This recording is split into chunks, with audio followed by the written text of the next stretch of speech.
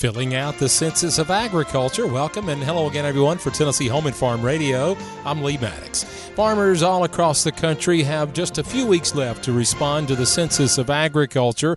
Michael Clements shares more on why your response matters. The Census of Agriculture provides the only source of uniform, comprehensive, and impartial agriculture data for every state and county in the nation, according to American Farm Bureau Federation Vice President of Public Policy, Sam Kiefer. The Census of Agriculture is done every 5 years. It covers all of agriculture production, and it's the one and only complete count of farms and ranches in America and the people who operate them. Kiefer says the data from the survey is used to shape local and federal decisions. It's used by lawmakers, not only at the federal level, but also at state and local level, to make important decisions that impact rural communities.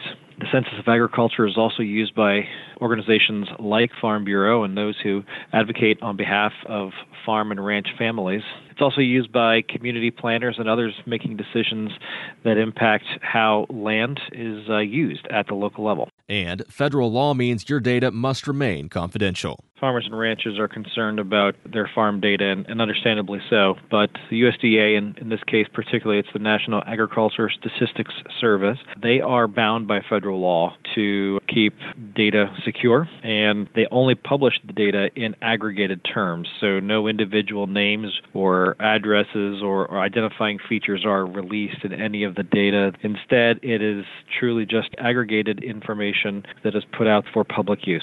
Farmers and ranchers have until February 6th to respond to the Census of Agriculture. Any questions should be directed to your local USDA office. Michael Clements, Washington. Filling out the Census of Agriculture, critical for Tennessee and American farmers. For Tennessee Home and Farm Radio, I'm Lee Maddox.